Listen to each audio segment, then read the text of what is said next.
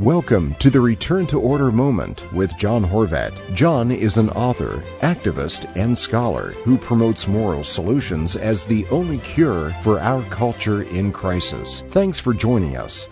Modern political discourse is in a sad state today. Ideas are now crafted in sound bites, tweets, and slogans to appeal to a world absorbed by the frenetic intemperance of instant messaging. Expressing oneself is complicated by political correctness that suppresses common sense and objective truth. The result is public discourse that is flat, meaningless, and forgettable. Great ideas are suffocated by nonsense, doublespeak, and sensationalism. Inside the turmoil, many forget that the most powerful ideas are expressed in clear, simple terms.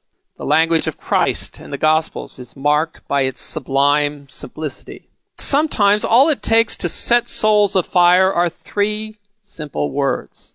This happened in Poland during the Cold War. At a certain point, three simple words rallied the people to resist and change history. I think America needs its own three words. America is polarized, death-ridden, and decadent.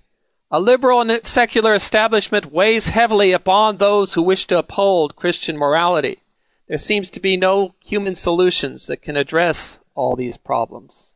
What is needed now is America's own three simple words that might serve as a catalyst to move the nation to godly solutions.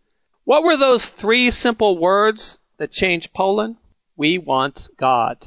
Thank you for joining us for today's Return to Order Moment. For a free copy of John's book, Return to Order, go to www.returntoorder.org. Together, we can fight for the moral solutions that are the only cure to our culture in crisis. God bless.